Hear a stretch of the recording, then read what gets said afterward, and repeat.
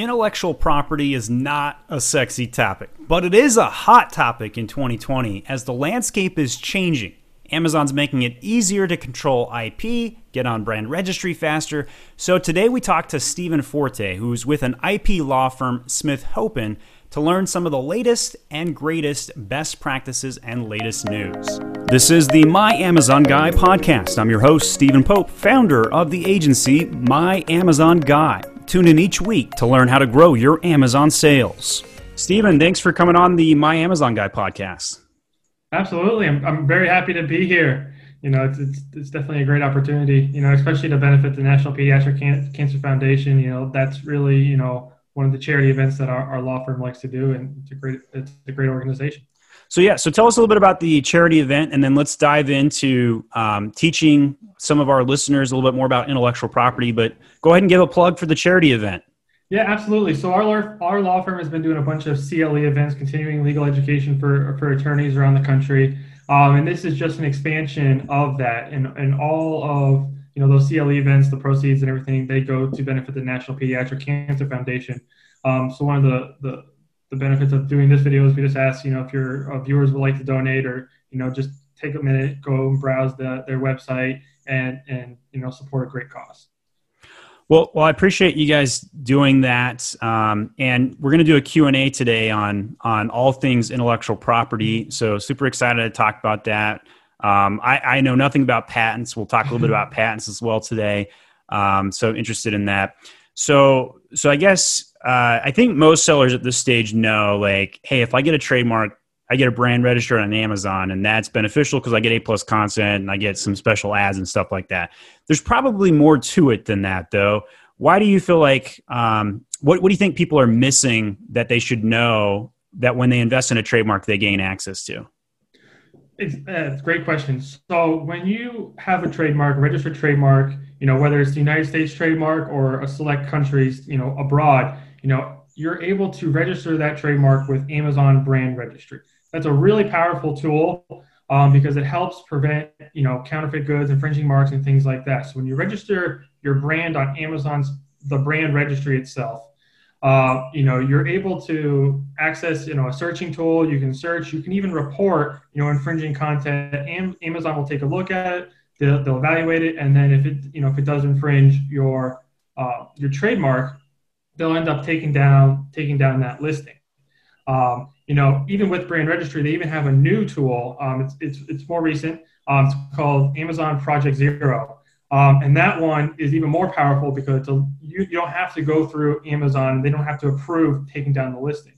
So essentially, if you have a brand, it's registered with Amazon, and you, for at least 6 months, have a greater than 90% verified percentage, you can, you know, just unilaterally, without Amazon's approval, take down the trademarks.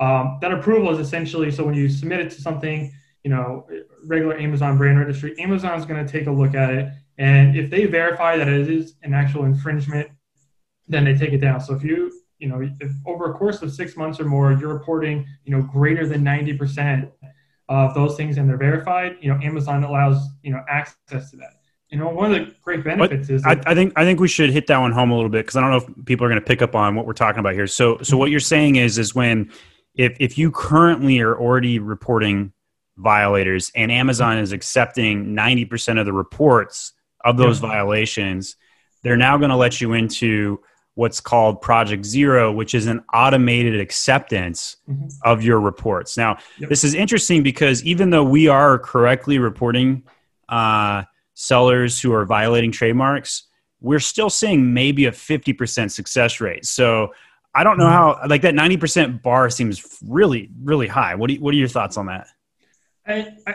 While it is a high bar, you know, but I think that's beneficial because, you know, if this is an automated, you don't have to get really Amazon's approval, it's unilateral. You really want to make sure you're hitting that high bar because you don't want, you know, let's say someone's in at 70%, you know, still 3 out of 10 are wrong, and you don't want to take down someone's content who's actually not, you know, infringing the mark. Well, I guess what I'm getting at is I'm saying that their system sucks. I'm saying that, like, when you file an infringement that's real, they just for whatever reason, they don't approve the takedown, even when it's a real submission. That's what I'm saying. So like, I'm saying the 90% bar on their part is incredibly high, especially when there's not a lot of transparency from the infringing reports. They'll just basically say, hey, we don't agree with your report. And that's like it, right? Like, so it's really hard to know how to get 90%. That's what I'm saying. Mm-hmm.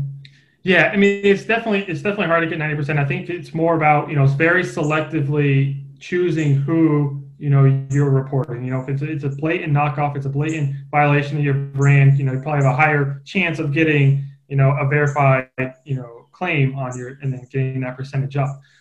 What with regards to Amazon's transparency and things like that, it's definitely lacking in that respect. There's not too much, but at least they do provide a tool. And while it may not be, Project Zero may not be, right for everyone, it's a supplement to their brand registry. So you still have all the tools of the brand registry and things like that. The Project Zero would just be a supplement to that to, do things quicker. I know there's a couple of companies I know off the top of my head, like BMW.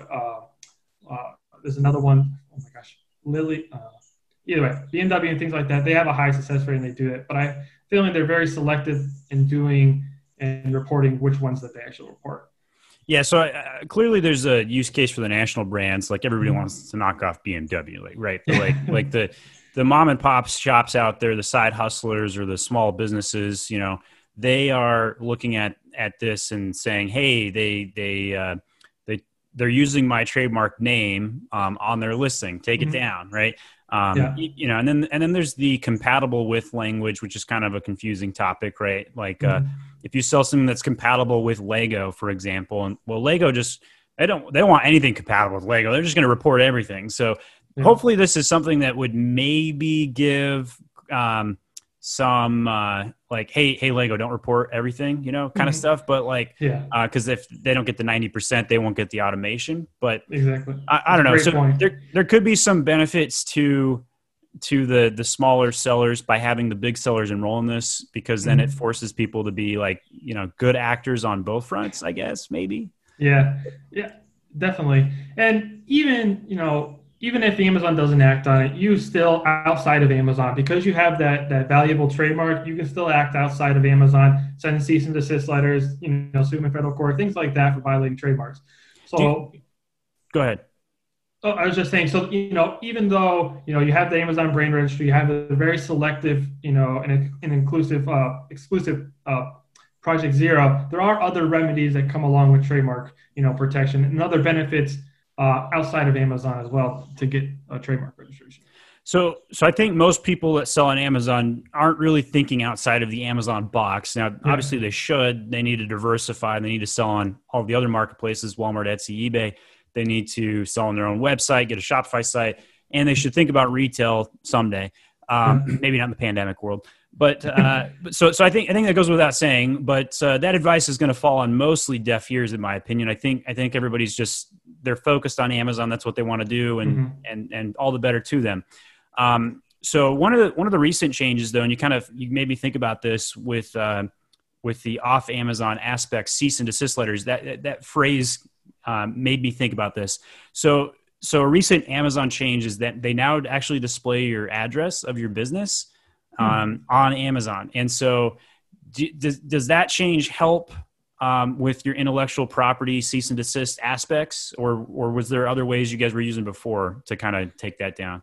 Yeah, so I mean, it's always beneficial to have, that address, exactly where to send your letter or things like that. The other way before that happened, you would go on to, individual states, business corporations. Like in Florida, you have SunBiz. It's a corporation listing of everything and has, the principal address of the business and things like that. But, sometimes if the name is obscure or it might not be the actual name of the corporation, it'd be harder to, find and send. So it definitely is a benefit to having an address listed by Amazon and things like that, especially for sending cease and desist letters. So that is one thing that added a little bit of transparency to the platform. Most sellers were a little nervous about that, and especially like the side hustlers who are going to now have like their home address display. And I got a lot of questions like, hey, should I change my address? And I said, honestly, I'd probably leave this one alone. We don't know why Amazon's doing this. Mm-hmm. And if you start, they're probably trying to cut down on counterfeiting or something, or bad actors. But if you change your address and then all of a sudden they mail your next payment by check, what do you do? We don't know how Amazon's going to go about that. So, anyway, I know I'm not looking for you to weigh in on that particular question. It's just more of like a germane connection to the topic. All right. So let's talk about enrolling brands in brand registry. Recently, Amazon came out with a couple of programs. There's the IP Accelerator, and you can get your brand registry quicker. They also have a free version. If you have a pending trademark right now, you can now enroll it quicker to get your brand registry. So that's a benefit to me. We sell trademarks at My Amazon Guy. I'm sure you guys sell trademark services as well. So now you can get what's called a pending trademark request to get brand registry. Super, super beneficial. Faster ways to get brand registry. What are your thoughts on some of these developments? No, I definitely think that's a great process. I know with that, there's a very select few, going back to transparency, there's very select few law firms that they actually allow on that list. I know we applied, but it's almost, a couple law firms that I know have applied. It's almost like a black hole. When you apply for a law firm, there's no real feedback back. Once you apply, it's just, like I said, black hole. You don't know what you did, why you are being delayed or whatnot. So I think there's definitely some improvement that Amazon can do on that. But with respect to the pending trademarks, I definitely think that's beneficial for sellers. One of my main concerns with that is even if you have a pending trademark, you don't know if it's actually going to be approved eventually or later on. The only way to do that is, one, either have an attorney search and get a good idea of just a basic knockout search, or if it eventually, matures into a trademark registration or gets rejected. But, within that course of time, if you're taking off other people's products and goods, then, and it's not going to be a valid trademark. So I don't think that's beneficial in that sense, because I could go on, and file a trademark. Are you saying I need to think ahead? Who cares about next year? That the guy that has to deal with my account next year, who cares about him? So yeah. But so yeah, obviously there's a lot of benefit to what you're talking about with that in mind. So whenever you file a trademark, there's probably some common mistakes. One of the most common mistakes I see is that people will try and obtain a trademark with a name that's too descriptive. Yeah. Hey, I'm selling Big Art, and I'm going to call it Big Art Picks. Yeah. Hate to break it to you, trademark office is going to reject that one. So my Amazon Guy, we file about one trademark a week. It's not our main business, obviously. We just do it because Amazon sellers need it. You guys probably do a lot more in this world. What are some of the common mistakes people need to know or understand about trademarks or intellectual property in general? Yeah, the descriptive one is a great example. Another common one is trademarks need to be filed in the name of the entity that's actually using the mark. So, for example, if you're filing a trademark, let's say you have a bookstore and you're selling books, Atomic Books, for example, and you file the trademark in the name of yourself as an individual, but your bookshop is the one that's actually going to be receiving the funds, that's actually going to be an invalid trademark. The trademark office won't actually tell you that when you apply. They'll assume that the ownership information is correct. But 10, 15 years down the road, if it ever comes up into litigation and you're trying to enforce it, your trademark's going to be invalid from the start. So you really need to make sure that when you sell a book, for example, wherever that money is going, whoever receives that money is the owner of the trademark, whether it's the business or yourself as an individual. And I see a lot of times clients will come to us and they maybe get it office action later on, and then we eventually find out that it was filed in the wrong entity name and they have to start over, pay the government filing fees and all of that over again. So you mentioned 10 or 15 years. So that's the life of a trademark essentially, right? 10 years and then you have to renew it. Is that right? Yeah, you have to renew. So the life of trademarks, you can have trademarks indefinitely. As long as you're continuously using the trademark in commerce, you can, put that on indefinitely. A good example is Disney. A lot of their Mickey Mouse and things are going to be coming off of copyright. So they're trying to transition Mickey Mouse, and I think they've done a pretty good job of this, into trademarks, because that protection lasts indefinitely rather than, a shorter period of time. But then there are renewal fees and things like that, after every so many years in order to keep up the trademark registration. That's the main purpose of that, is to make sure there's not stale trademarks or trademarks that aren't being used in commerce that's still on there that's going to prevent someone else. So one thing I know nothing about is trademark renewal, and that's because my business is 3 years old, and I haven't had to renew a trademark yet because this thing lasts 10 years. So how does one renew a trademark? Yeah, so it's actually a pretty simple process. When you first filed your trademark, I'm sure you had to put a specimen in and things like that, and sign a document saying that you were, using the mark in commerce before you're able to get a registration. So it's pretty much the same thing, where you just need another specimen and you just sign another declaration saying that this is still used in commerce. We do them all the time for our firm as well. And then is there an application fee for that, or you just submit it, or how does that work? There is a government filing fee, and then if you do go through an attorney, there will be a small legal fee as well. Is it the same fee as filing the trademark, like that $275? I would have to double check. I'm not 100% sure on that. Yeah, no worries. I was just kind of curious if it was like a different application form or whatever.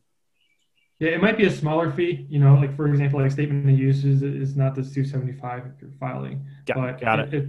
I have to double check. All right. So last trademark question, then we're going to talk patents. So where do you see trademark stuff going? Where do you see the industry heading? And the changes with Amazon, I'm sure, could be spurring more trademark filings. What are your general observations of like where the field is going?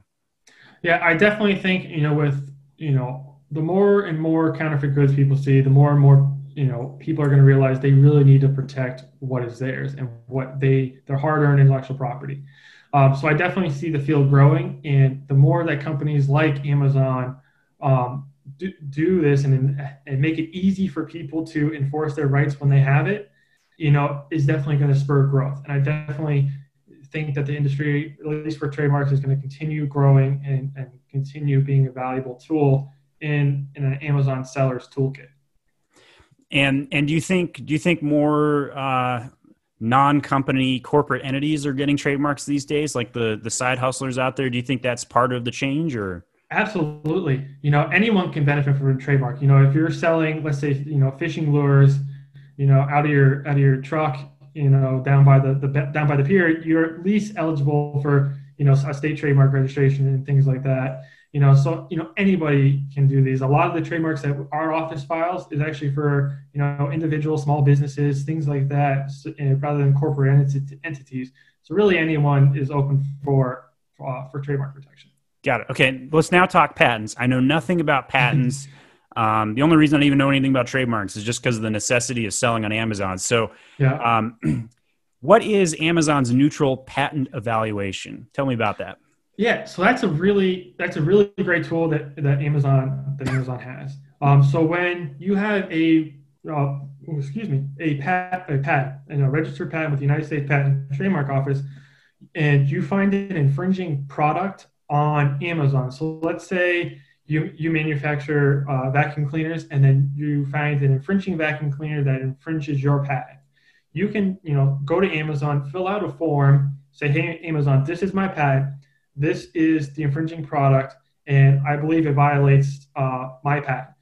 Amazon will take a look at it, and if they agree or they see some merit to it, they'll give the seller of that product 21 days to respond to the agreement. So with that, what that means is it's not optional for the Amazon seller. If the Amazon seller doesn't respond and agree to the neutral patent evaluation, then the infringing listing is automatically taken down. So it's really beneficial for if they believe that their product doesn't infringe, that they respond. So when you respond, you have to give $4,000 to essentially a mediator. It's another patent attorney or patent professional, knowledgeable in the field, and it's essentially held in trust. So you give the person asserting the patent gives $4,000, and the person defending their product gives $4,000. You submit arguments back, to the essentially briefs or arguments, mini pseudo litigation to that patent evaluator. They're going to take a look over everything, and then they'll decide if they believe that evaluator believes that the patent holder is likely to succeed and likely to and that product is likely to invalidate, then that product will be taken off of Amazon, and the $4,000 gets refunded to the patent holder, and the $4,000 that the seller has goes to the evaluator. So basically what I'm hearing is it's a neutral way to fight patents back and forth, and it's a faster resolution like with an arbiter. Is that a fair way to summarize? Yeah, I definitely think that would be a fair way to do it. Okay. So that makes perfect sense. So I think one of the topics that people listening to this, probably very rare for patents to be filed for most Amazon sellers. Maybe 1 or 2 out of 100 would probably end up doing it. And that's because most people end up selling a co-op demand product, so a lookalike or a Me Too product, versus something that's got like some actual utility to it. So I don't know that people will be interested on how to file a patent. They'll probably hunt you down if they're interested in that. But I do think a lot of my listeners will want to know, how do I fight somebody claiming that I'm violating their trademark or patent, and maybe they're not actually violating, but they have to fight it? What advice would you give them? My advice would definitely be to contact an experienced intellectual property attorney, whether it's you're fighting a trademark or you're fighting a patent, especially for the patent side of things. I know we recently did a neutral patent evaluation that we won, and one of the drawbacks of the other side was that they just hired an engineer to explain the differences, or not the differences, but how theirs is superior. But in the realm of patents, and that's irrelevant. Superior is irrelevant. Yeah. Yeah, it's irrelevant. It's all about what the claims are and the law. So, one of the partners at our law firm, we also file inter-party reviews, which is, before the Patent and Trademark Office. And what those is, you essentially make claim charts. You can take a look at the claims, take a look at the products, and it's really technical, diving into both the law and what the product is and how it infringes, rather than just, mine is superior because it operates 50% faster. But that's irrelevant for, intended use, things like that. It's all irrelevant for, on comparing and seeing if it infringes. So I definitely would recommend hiring a patent attorney just to take a look or provide guidance for you. Yeah, one of those Reddit threads where they say, "I know I'm not a lawyer, but," comes to mind. So with that in mind, a lot of small businesses are going to have a tough decision, right? So should I let my product go or should I fight? That's probably the main question on the minds of people who have to deal with this. Obviously, you're advocating go get an expert, but some businesses may look at the bottom line and have to make a business decision on whether to fight. So could you give me your honest feedback on where they should draw that bright line? Like, when should somebody fight? When should somebody let it go? Any advice you have on that's great. My best advice would be find an attorney who does free consultations. Like our law firm, when you sign up for a consultation with us, it's free. We'll take a look at it and we'll give you an honest opinion based on the facts of the case, and we'll take a look at their patent. We'll take a look at what the product is, and we'll give you an honest feedback during that call, whether we think, it's worth your time and money to go and move forward. We personally don't want to spend, we personally want to spend your money how we would spend our own money. We wouldn't want to waste your money. So I would recommend that you would seek help of a, patent or trademark attorney who does the free consultations up front. And then, especially, so that way, and you have better guidance rather than taking a look at it and be like, I don't know. It's hard to do that just right off the front, without having at least a little bit of patent knowledge or patent experience. Well, I think that's fair advice, especially a free consultation. Can't beat that. So, Stephen, if somebody wanted to get in contact with you for said free consultation, where should they go? Yeah, absolutely. So our law firm is called Smith & Hopen. We focus on patents, trademarks, and copyrights. That's all we do, IP focused. You can go to smithhopen.com, SMITHHOPEN.com. You can also Google us. Our law firm is located in Tampa, but we service clients around the country and around the world. So I'll have a link to Smith Hopen on the show notes for those that are interested. So you don't have to hit replay and listen to him spell that out phonetically. But cool. Well, Stephen, I appreciate you coming on. Last question for you. What makes your heart sing? And you can go any route you want with that question. Oh my gosh, what makes my heart? I love cooking. So, when I cook a meal and I get to taste it and reap the rewards after it, oh, that's just the best feeling in the world. What about you?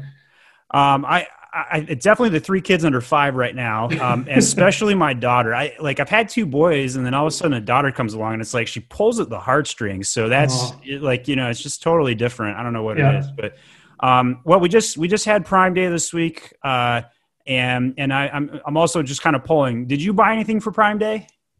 I didn't. I was kind of laid back this Prime Day. I just got engaged, so we're kind of trying to save a little bit of money. Thanks. So we're trying to save some money after the wedding and things like that. So we're definitely cut back on the Amazon spending.